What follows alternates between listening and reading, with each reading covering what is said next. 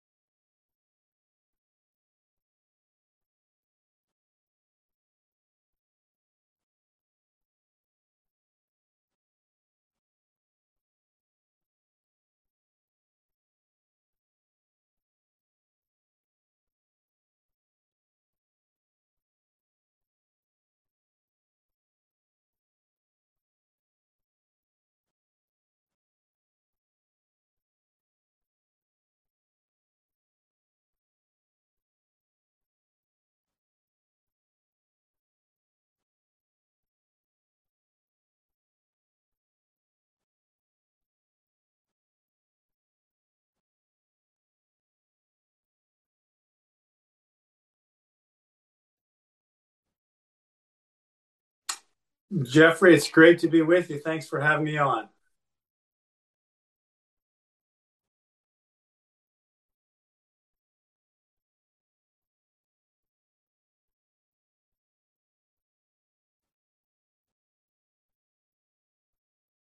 Familiar with your success in the football arena. I've been studying a little bit about what you've done since football, and I'm very, very excited. However, I have one question to start with. We've got 3 Heisman Trophy winners from the University of Florida Gators, Steve Spurrier, yourself, and Tim Tebow. What do the 3 of you all have in common? All right. Well, could be several answers that might apply. You could talk about competitiveness. You could talk about all sorts of things. But one of the unique ones that I'm aware of is we are all 3 sons of ministers, which is a unique thing as well. So you would think they would recruit more specifically in the future, but we'll see. Well, that was the answer I was looking for. Okay. And I thought it's pretty cool. Maybe there's something in the water. However, I think more likely than not, it's that I think that ministers are leaders within their congregation, within their community, and that it is very significant that all 3 of our Gator great quarterbacks, your fathers were all ministers. However, you are the only Gator quarterback to win the Heisman Trophy and also win the national championship in the same year as the quarterback. Oh, well, that's very, very kind. That's splitting hairs a little bit because obviously Tim won both, just not the same year. But I will take it. Anything you got, I'll take it. Appreciate it. I know. Yeah, but, and I'm sure Coach Spurrier would have something to say about that. Oh, it is. I like the fact that I was the first and I think only Heisman winner to be coached by a Heisman Trophy winner. And that's a pretty exciting experience and thing to have gone through. Yeah, that's pretty neat. So we're here at Spurrier's Gridiron Grill, and of course, Coach Spurrier's Heisman Trophy is here. Can you tell us how your Heisman Trophy happened to wind up here at this incredible museum and restaurant?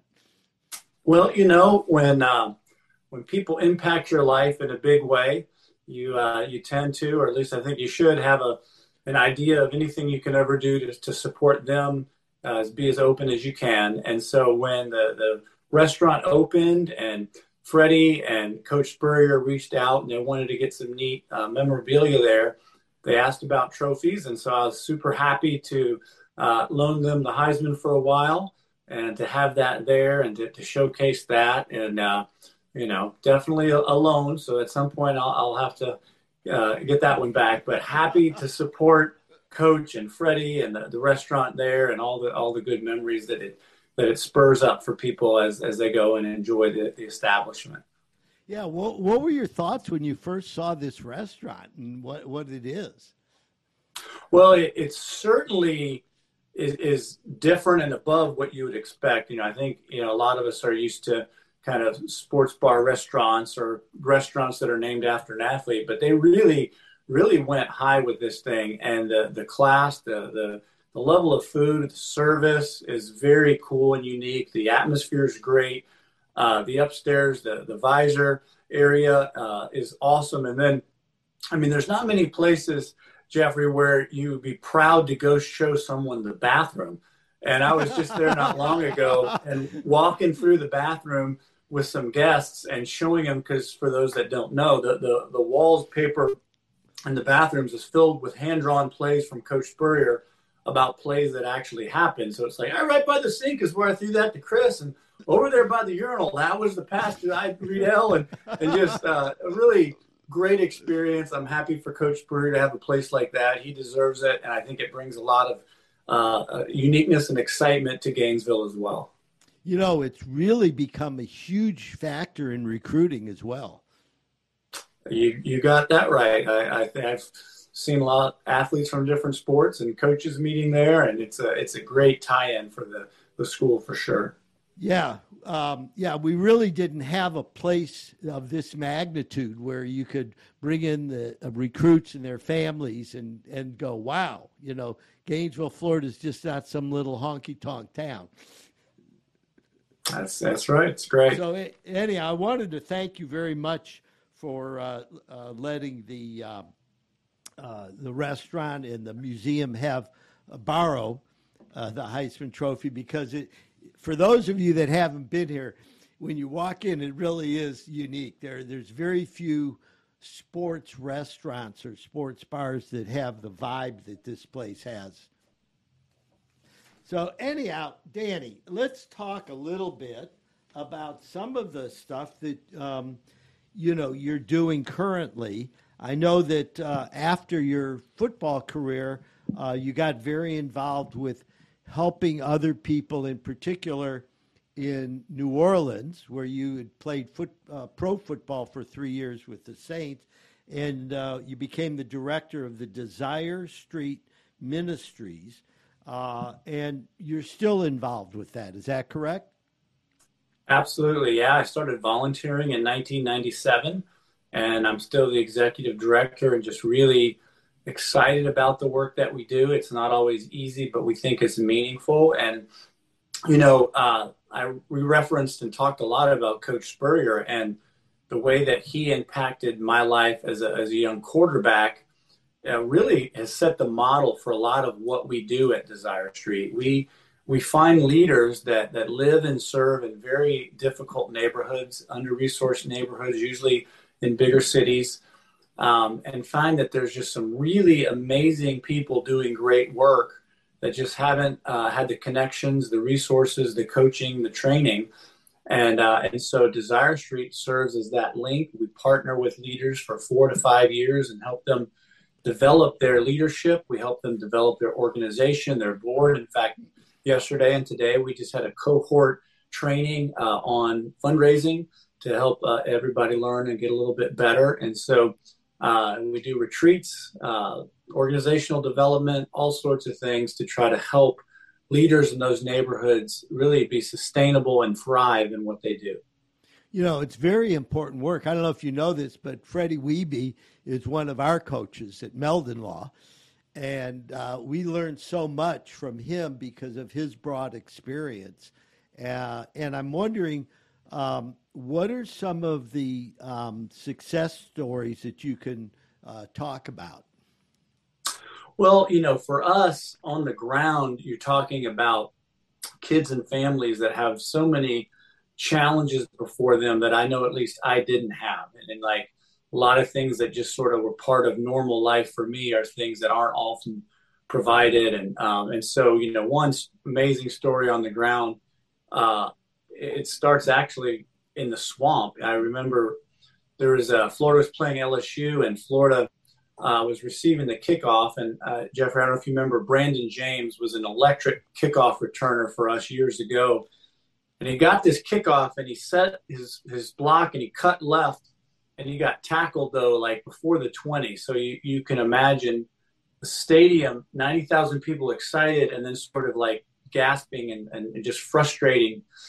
But there was somebody on the Florida sideline that was cheering like crazy because the kid that tackled him from LSU was D'Angelo Peterson, who was a kid that grew up on the streets of New Orleans and got involved with Desire Street because he wanted pizza and wanted to play basketball, started attending some of the academic programming and Bible studies, ended up joining the school that we ran for many years, Desire Street Academy, was able to graduate, pass his test, and was on a full scholarship at LSU. So, like, that's a story of a young man's life and trajectory that was changed.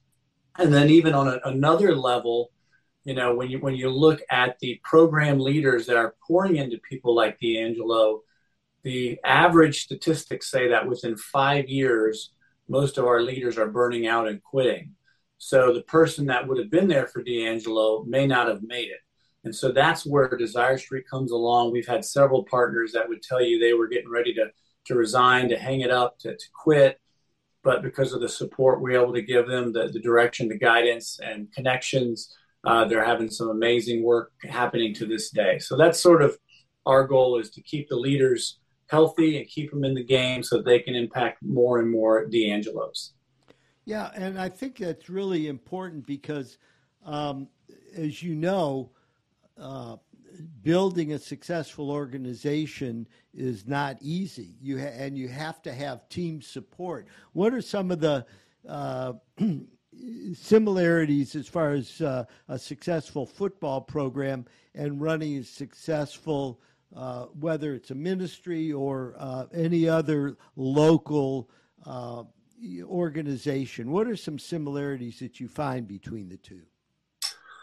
Well, I think, you know, right off the bat, you know, when you're winning in life and in football, like I say, winning covers a multitude of sins. Like when things are going well, if you're raising enough money in the nonprofit, or you're selling enough things or winning enough games, often you can overlook some of the things that aren't quite oiled and smooth and well. And so I think the real test comes when there's trying times, when you're losing games, when you're throwing interceptions, when you're not raising or selling enough. And that's when the culture, what you've created, really is going to come to fruition. And so I think to be able to, one, prepare for those times, but then also when they hit, do you have the people that can hang together and trust one another? You know, I think a lot of that comes down to the culture that you have built. You know, one of the things that people don't realize is, I had this conversation today with somebody, actually, that when roles aren't clear, you know, if we just went out there and said, hey, Jeffrey, you're one of the 11 starters on offense and just line up wherever you want, at some point, you know, it's fun because you can do what you want. But when the roles aren't clear, inevitably, it usually leads to lack of trust. And so even really good people with great intentions, if they haven't created very specific roles and are very clear about who's doing what and who's responsible for what, it can lead to a lack of trust. And so that's just right off the bat, one of the things. And you know, the other that I just love, football more than anything is like the best team game. Like there's so many other great sports that I love to play and have played, but there's something unique about the team wise of a football team. And in particular, if you're kind of wired that this play and this game and this season is going to be about me, usually your team is not going to maximize what you can do. But when you get people together that recognize life isn't just about you, that this mission, this goal isn't just about me, but it's about us, and you start kind of having an us first mentality, you can really do some amazing things as a group. And, there were times where we weren't the more talented football team, both in high school and college and beyond. But when you really care for each other and really want the other person to succeed, you can make some magic. At Meldon Law, we say that culture trumps talent every time. Yep, that's for sure. And that we work very hard on creating that, because we feel like if everybody's got each other's back and everybody understands each other's role, and every role is important. The quarterback's certainly important, but, the person calling in the plays is important. The person that's works in the locker room and helps everybody get prepared is important. And if you have a breakdown in any part of that system, then it affects the rest of the system. Man, that's so true. That's one of the reasons why I'm really excited right now about our new football coach, Billy Napier. I feel like he's a really unique and gifted and focused guy, not just on football, but on culture. And I mean, just yesterday, I think on Twitter, I saw they had this huge, beautiful video tribute to the people that clean the stadium at the Swamp. And Florida kind of got teased when they did their team picture that they had so many support staff. Like, my goodness, but that's because he wanted to include people that in the past may not have been in the team picture. And I think that valuing everybody's role and everybody's job is key to having an effective organization or team. I was talking to Scott Strickland shortly after he hired Billy Napier, and I asked Scott what were the challenges in negotiating the deal with him. And he said, as far as Billy's salary, that was easy. That was like chump change. He said the negotiation had to do with getting enough money to put together an incredible staff to support him in what his goals were. Yeah, absolutely that. And he's the type of person that anything you could think of, like fringe thing that might be helpful possibly for a football program, he's like designed a corporate structure and operation plan for that very thing, with staffing, with accountability. And it's pretty remarkable. I think he's an incredibly organized person that has accountability, but also has the hearts of people. And so I'm really excited. I'm really hopeful that the program will do well, and really excited about him as a leader. I think from what I've seen and been around, I've been very impressed with his leadership. Yes. And you know what? I think he's takes responsibility for, his, certainly if the team doesn't do their best, he puts the responsibility on him as a leader that maybe we didn't coach you up right. Maybe we didn't do something. We could have done something better, and I think that's similar to what we experience every day in trying to instill leadership qualities in other people. Yeah, I heard it once, when you're the leader, when things are going well, you give everyone else the credit. And when things are going bad, you try to take all the responsibility. And I've seen both ends of that with different coaches. There was a really unique play when I was in Chicago where we made a serious coaching blunder that almost cost us a football game. And the head coach took so much heat. I mean, Chicago's a pretty intense sports town. And I talked to somebody the following day who was like a quality control, almost like an intern. And the guy had tears in his eyes. He said, actually, one of my few jobs was to calculate the timing and make a reference, make a recommendation to the coach. And I made a mistake, and the coach did what I said, and that's why that happened. But no one ever knew that. No media knew that. None of the other team, like the coach owned it. But there was somebody else who had made the mistake, but he took responsibility, and that was pretty impressive. Yeah. A lot of times I think that's how you build team culture, because in the event that a mistake is made, ultimately you have to look at the leadership in order to determine whether or not everybody was coached up correctly.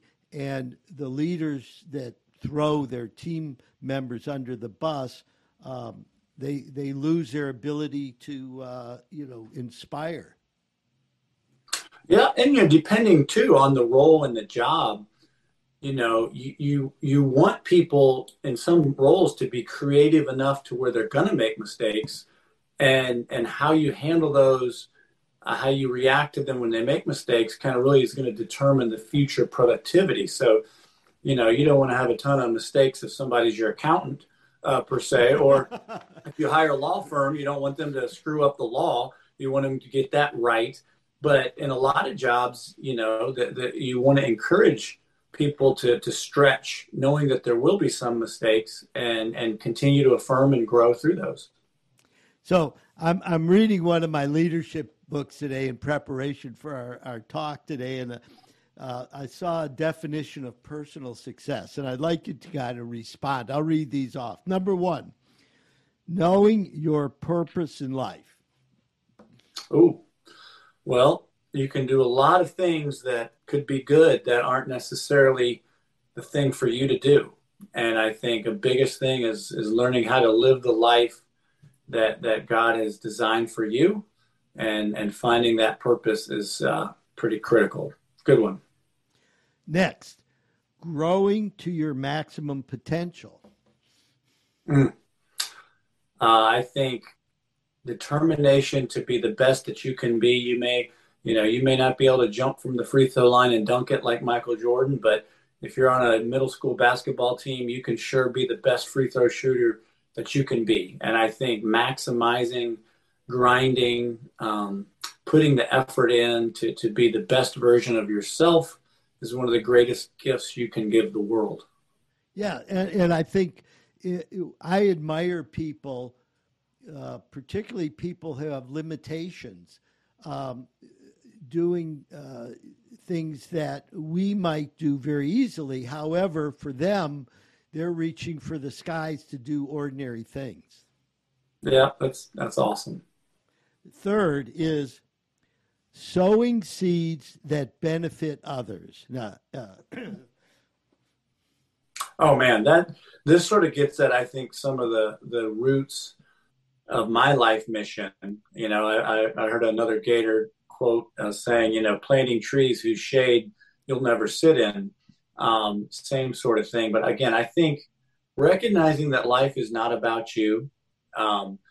And I love how, to allude back to another Heisman Trophy winning Florida quarterback puts it, be driven, be successful, but that's more about you accomplishing things. But significance, to be really significant, that's about you doing something for others. And I think that, there's so much joy, there's so much magic when people start entering into that space where you're using your time, your talent, your money, not just for yourself. And I think there's something unique about the human spirit and the human soul that when we're in those spaces and participating in that, whether we're the one sharing or whether we're the one that's in need, and it's just a beautiful, beautiful thing. So in fact, that's really one of the key components of my life, and the Wuerffel Foundation is to inspire service in the world. And I love that. Love that. Number 3 is great. Well, that's great. So we just defined personal success, knowing your purpose in life, growing to your maximum potential, and sowing seeds that benefit others. Now, another thing that I find interesting is knowing what are your strengths and your weaknesses. I know I could talk about your strengths. Can you deal with personally, what do you think are your strengths and your weaknesses? Well, that you probably get a different answer if you ask my wife or kids. They would have more of the weaknesses to share.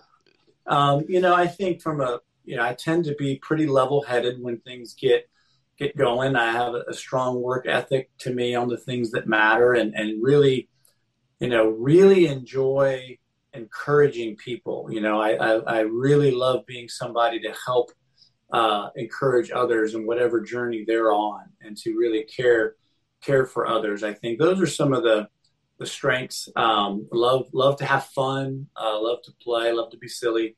On a weakness level, I think I have a harder time, being a sheriff, whether that's as a parent or as a boss.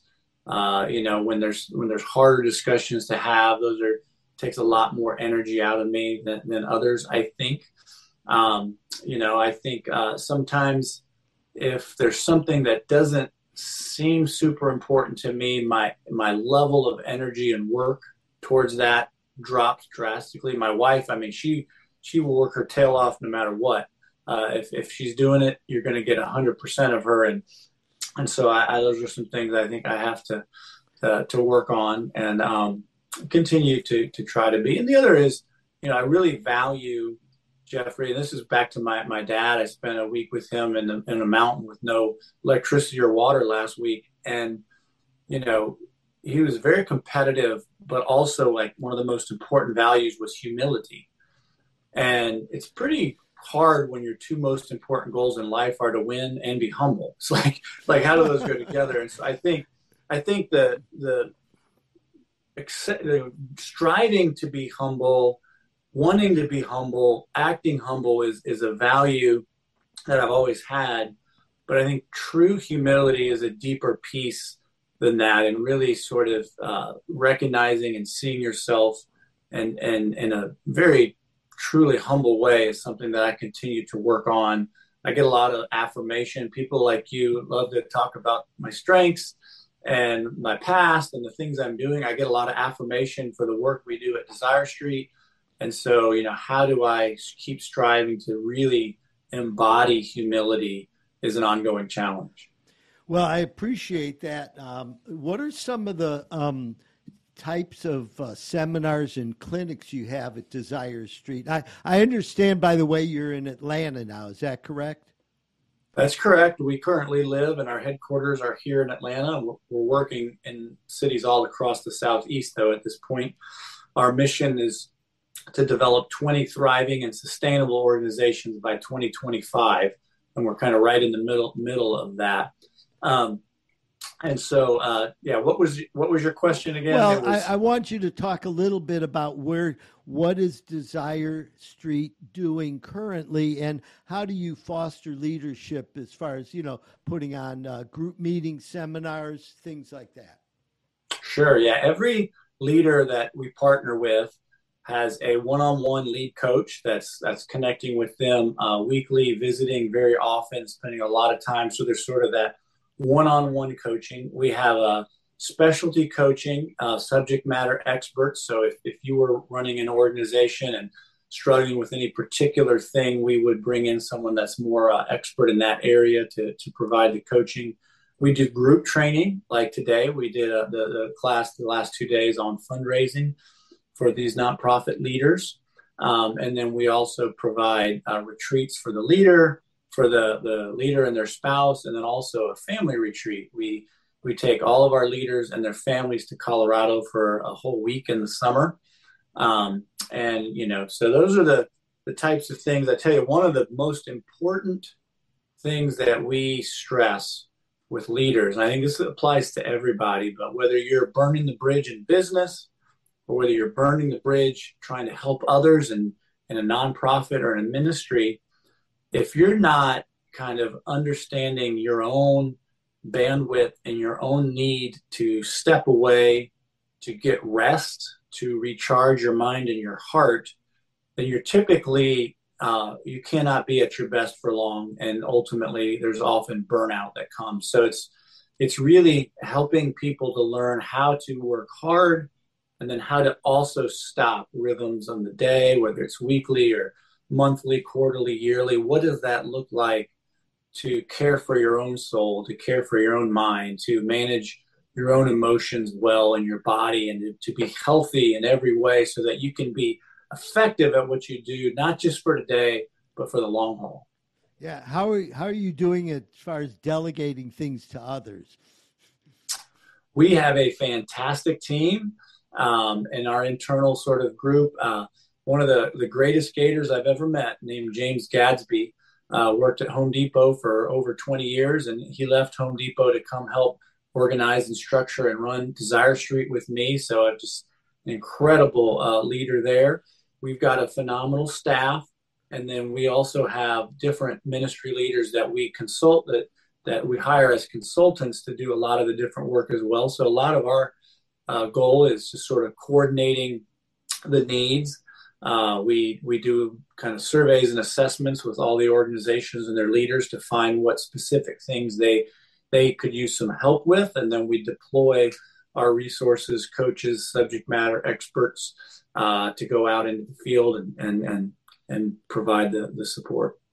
You know, I asked that question because one of my biggest challenges has been learning to delegate, because in the old days, I used to think I was the only one that could do it the right way. That's very true. And, you know, it can easily happen in business and in nonprofit, but I'm blessed with a good team. Hopefully they feel delegated too. But again, sometimes we think we see it all, but those that work for us often see the rest of it that we're missing. I know. So here's a quote that I like that I wanted to read to you, get your reaction.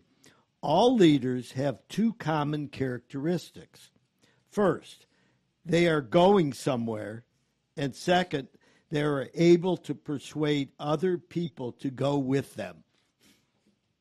Man, I think at the very top of it, that's what it is, you know, for good or bad. The leaders that have brought the best good in the world, the leaders that have brought so much destruction in the world. And so I think it's important, you know, to see where someone's going. There's some pretty likable people that may not be going in the direction you want to go in. And so, but yeah, at the end, you've got to believe in something, care about it, and share it in a way that people want to be a part of it. And I think that's part of the core challenge and opportunities of being a leader.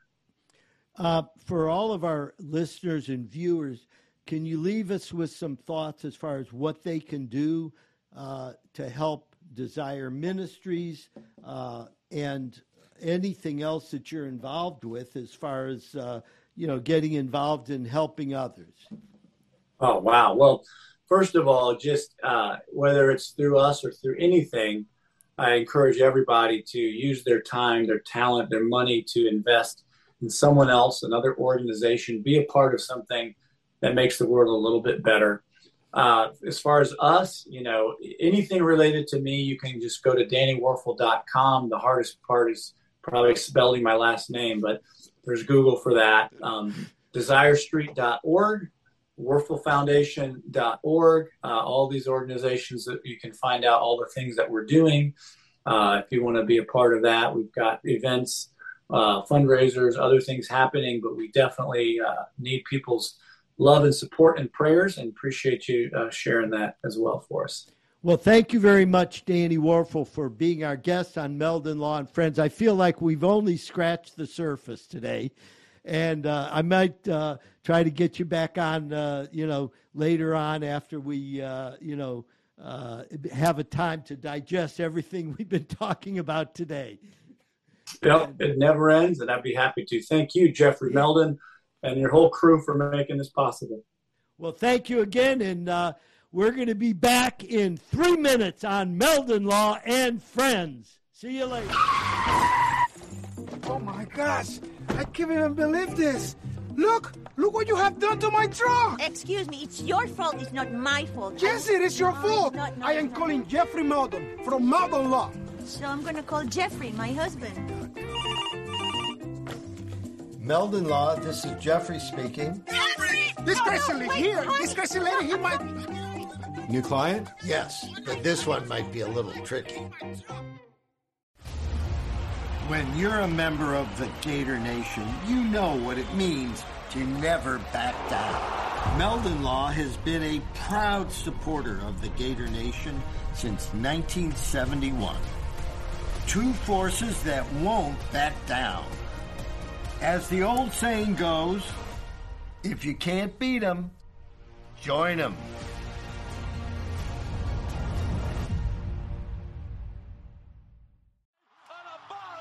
We still hear it. The sound of victory. The joy of being part of something great.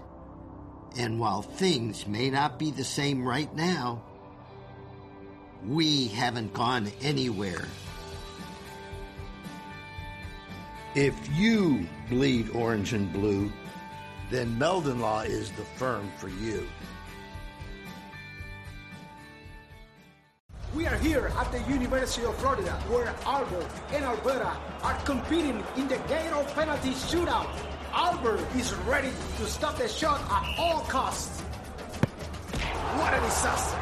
Luckily, Meldon Law is the only official law firm partner of the Florida Gators. If you have suffered any injury, do not worry, because Meldon Law is going to help you with your recovery. Meldon Law doesn't back down until they reach their goal. Alberta, I understand you were witnesses to a crash. Can you tell us about the accident?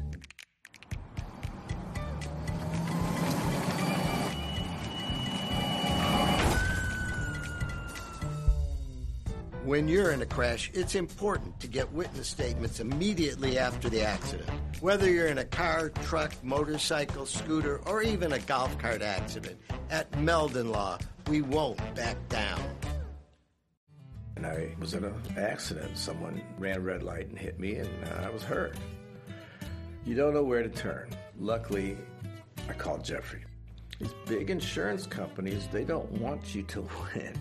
They truly don't. But Jeffrey and his firm and the people that work here, they just really fight for you. You call the law offices of Jeffrey Meldon, because you're going to need help, and they will help you. Welcome back to Meldon Law and Friends. I'm Jeffrey Meldon, founder of Meldon Law, and we have some wonderful guests today. Before we get any further, I'm going to let everybody know that the Florida Gator game against Eastern Washington has been moved to Sunday. I believe it's at noon. So let's support our Gators and pray that we have a less than horrible hurricane coming up. And let's see what we can do to stick together, and that's how we'll do the best. We are giving away tickets for the game that's coming up Sunday. All you have to do is go to Meldon Law Facebook page, and you will be able to enter the contest to get 2 tickets for the football game and a $100 gift certificate to Spurrier's Gridiron Grill, where we are currently broadcasting from in their podcast room. It's amazing here. If y'all haven't been out here for dinner or drinks or whatever, check it out. It's a museum. It's a great restaurant, and we all have a good time out here. Also, the Tom Petty Festival is coming up. 3-day festival, October 20th, 21st, 22nd, at the Heartwood Soundstage in Gainesville. It's on South Main Street, and the tickets are free. Meldon Law is sponsoring the event. You can go to the tompettyweekend.com and get free tickets. It's going to be amazing. There's going to be 20 super acts playing Tom Petty's music, and we all love Tom Petty, our hometown hero, so let's support it. Anyhow, our guests today are very interesting to me, and the reason is because they're in the brewery business. We have Sissy and Chris Hart. Sissy, how are you doing today? Chris, how are you doing? Doing great. Well, I want to thank you very much for coming on our show. I understand that you're in the brewery business. I want to just kind of go back a little bit. And how did you wind up in Gainesville and where you're at today? Well, my lovely wife was born here. Oh, so Sissy, tell us about so you're a Gator girl. I am a Gator girl. I was born at now gone Alachua General Hospital in 1970, and I grew up here, and I'm an ACR. Just haven't left. Never left. Well, that's great. Both my kids are ACR, and so I know how important that is. ACR means Alachua County resident, for those of you that don't know, and we're very proud of it because most people live in Alachua County are not ACRs, I would say. Most people, came from somewhere else and wound up here in Gainesville or in Ocala or wherever.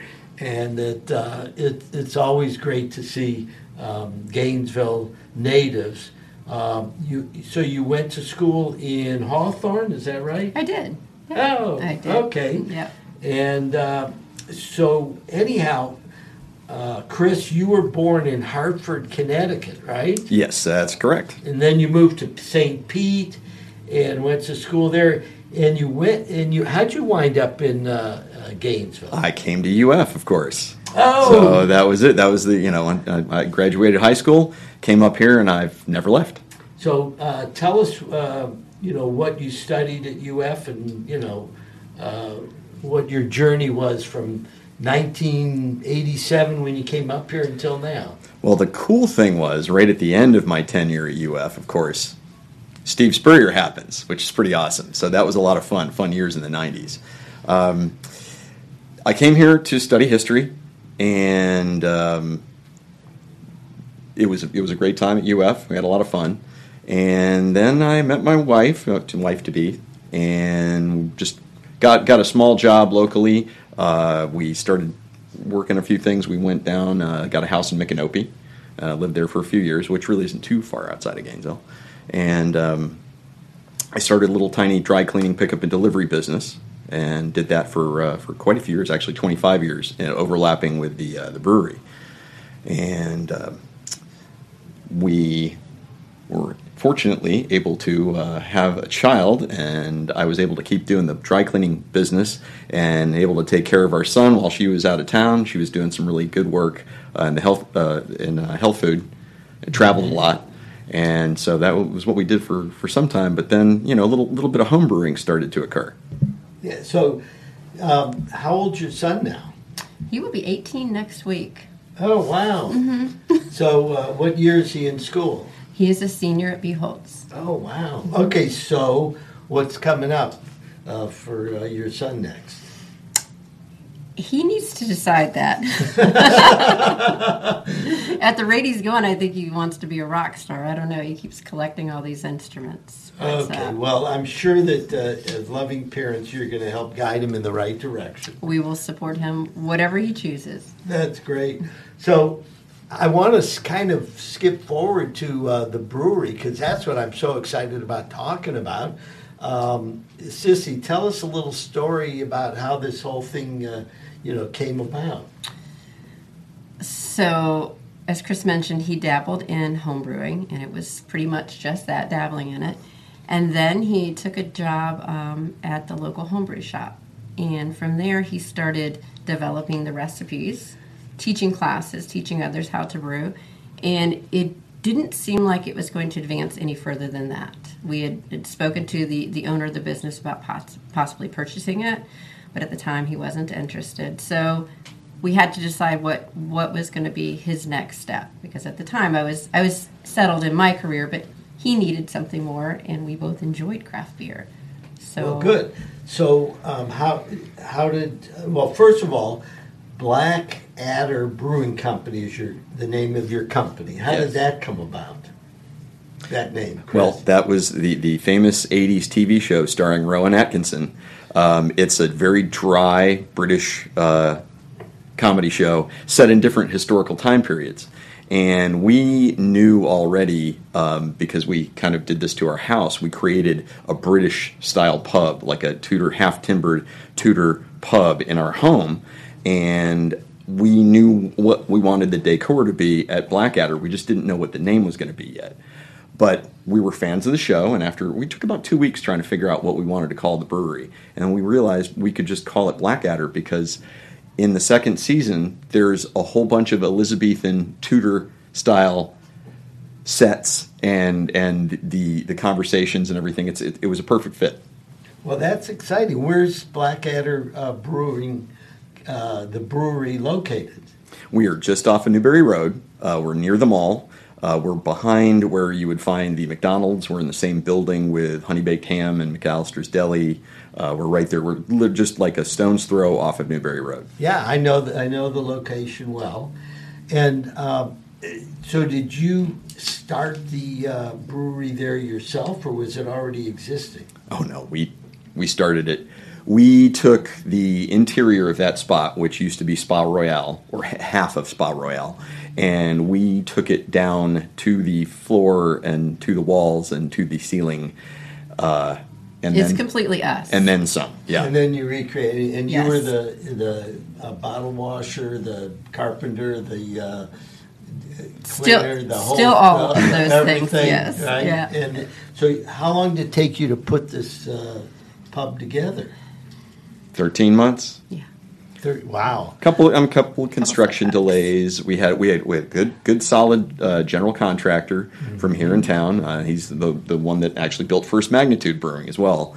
And we had a great architect, Josh Shatkin, and we worked to put the design together. They made what we wanted into reality.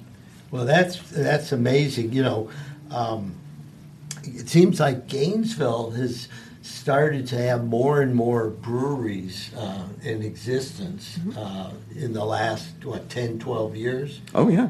So what's going on in Gainesville where there's such an interest in breweries? I think it's going on everywhere.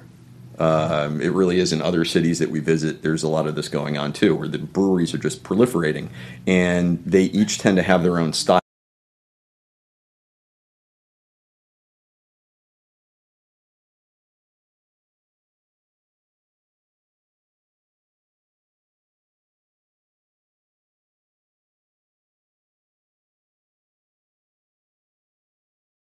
There was a proliferation of breweries in the United States. A lot of people came from Europe, Germany, and places where there was a strong brewery mentality, I'll call it. And what I understand is that at some point a lot of that consolidated, and you had bigger and bigger breweries until maybe, 25, 30 years ago when some of the local breweries started, on a smaller scale. That's very much so true. Prohibition really damaged the small craft beer industry in America, and kind of forced a lot of breweries out of business, forced them to consolidate, and then you had that time period of like the post-war years where you've got all these beer commercials. We have some vintage beer commercials that we collected a couple of DVDs on, and it's very interesting. But you see like Hams and Stroh's, and there's all these different brands, but they're all almost the same beer. And then in the 80s and in the 90s, you really started to get some craft breweries started to pop up, and more of that local neighborhood brewery started to become a thing again, which is what it really was to begin with. Yeah. Well, I grew up in Cleveland, Ohio, right? And there were a lot of breweries there. And as a young man, before we could legally drink beer, there was one place called Schulte's Bar, which was a great place, and I think the statute of limitations is run, because I would go down there with my phony ID, and I'm not that tall now, but I was even shorter then. And it was great though. They were a local pub, and we hung out there, and it was very strong. I remember, I think it was called Carling's Black Label was one of our local beers there, and But all over the North, now this is, in the 60s. However, even then, I think the brewing industry had consolidated quite a bit. And so it was 25, 30 years later when all of a sudden it started getting back into what had existed 60, 70, 80 years earlier. Yep. Yeah. And yeah, you had the pioneers like Sierra Nevada Brewing Company or Anchor when Anchor Brewing it was resurrected. Some of those breweries have been around for a long time, but they were the ones that paved the way to get back to what beer is, which is really it's like a small community endeavor. It's people coming together, talking, hanging out with their families, bringing their kids. So that they can sit down, maybe share a little food, have a beverage, play a game, chat for a little while, that sort of thing. It's a very personable kind of business to be in. Yeah, I remember in the late 70s and early 80s, we used to pay a premium to smuggle in Coors beer. Now, have you ever heard about that? Yes, that's right. East of the Mississippi. Yeah, because Coors was only west of the Mississippi. And friends of ours, we'd go skiing and stuff like that, and of course, and then they were sending cars and small trucks out to do Coors runs to bring in Coors beer into Gainesville and other places in Florida, and somehow they were selling it for a premium enough to pay for the gas and make a profit. Wow. So, anyhow, that was before we had any local breweries. So what are some of your specialties as far as the beers that you produce? We are not exclusively so, but we are largely a Belgian-inspired brewery. So I like to do lots of Belgian styles. They're very fun. They're a little bit unique as far as what you'd normally consider American beer to be. Most American beers, you're talking about pale ales, IPAs, that sort of thing. Stouts. Tell the audience some of the nomenclature as far as, what's a pale ale, what are some of the different common beers that, you run into?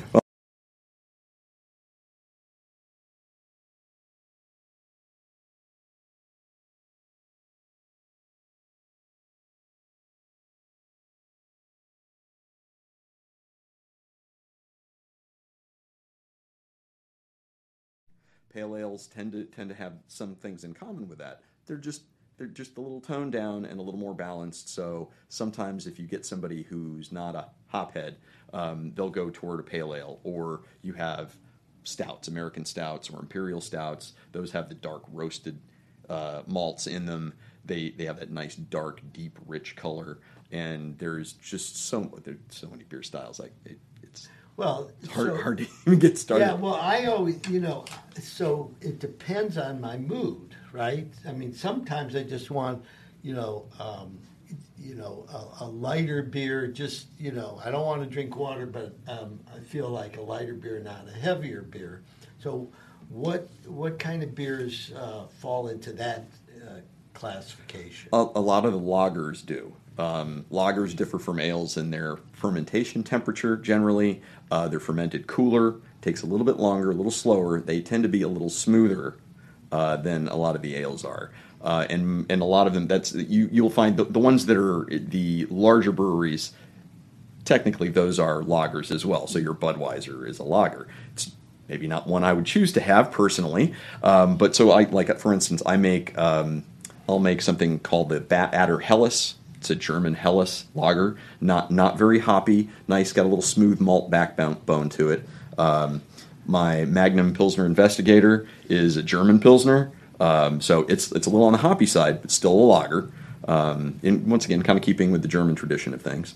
So those are I love those beers. They're fantastic. But most of what we do make are ales of different sorts. So, what are your preferences as far as the top beers that you personally like to drink? I like hoppy Belgian ales. Most of them aren't easily obtainable around the U.S. a whole lot.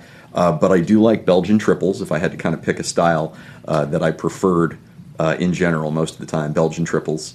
They're delicious. They're blonde in color, little stronger in their alcohol content, and they do usually have a little bit of a hop backbone to them too. That kind of keeps your palate refreshed a bit when you have it. Very interesting. So, are there any of the big name brands that you like enjoy drinking? Right now, we actually have on as some of our guest taps. We have Delirium Tremens. So that's one of the sounds dangerous. The big Belgians. It's dangerous. It's about 8.5% alcohol. It's not too bad. We have some Belgian quads on, like St. Bernardus ABT 12. Also delicious. That one's closer to 10%. I think probably some of the most dangerous beers are the ones that I make. We have our Pumpkiny Wumpkiny on right now, which we just kicked off on the first day of fall, and that one weighs in at 12% ABV. Wow, so it's almost like wine as far as its alcohol strength. Absolutely. So do you recommend drinking it more like wine than beer? Well, you're not going to guzzle a whole lot of those 12%ers. It would not be advisable. But it is usually, like for ours, the higher ABV, we serve those in a 10-ounce glass.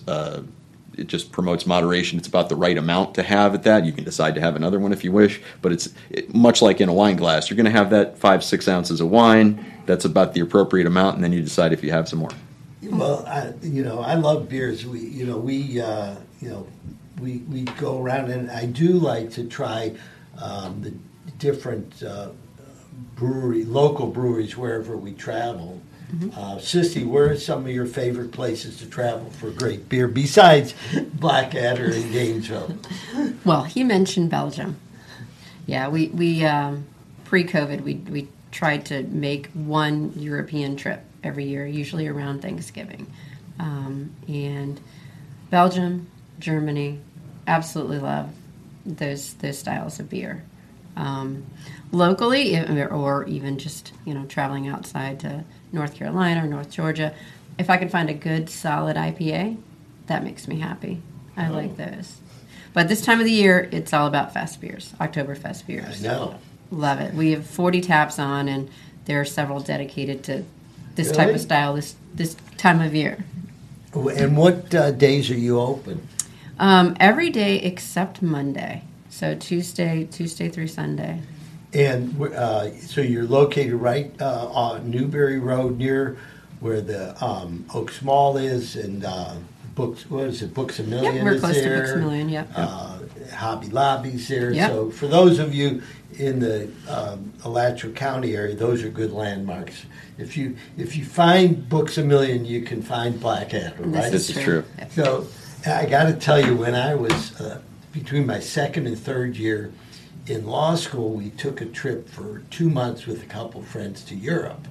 And we made our way around Europe going to breweries because they would give us free beer and hot dogs or bratwurst or whatever they were serving. So I remember going to, in Munich, we went to Lowenbrau.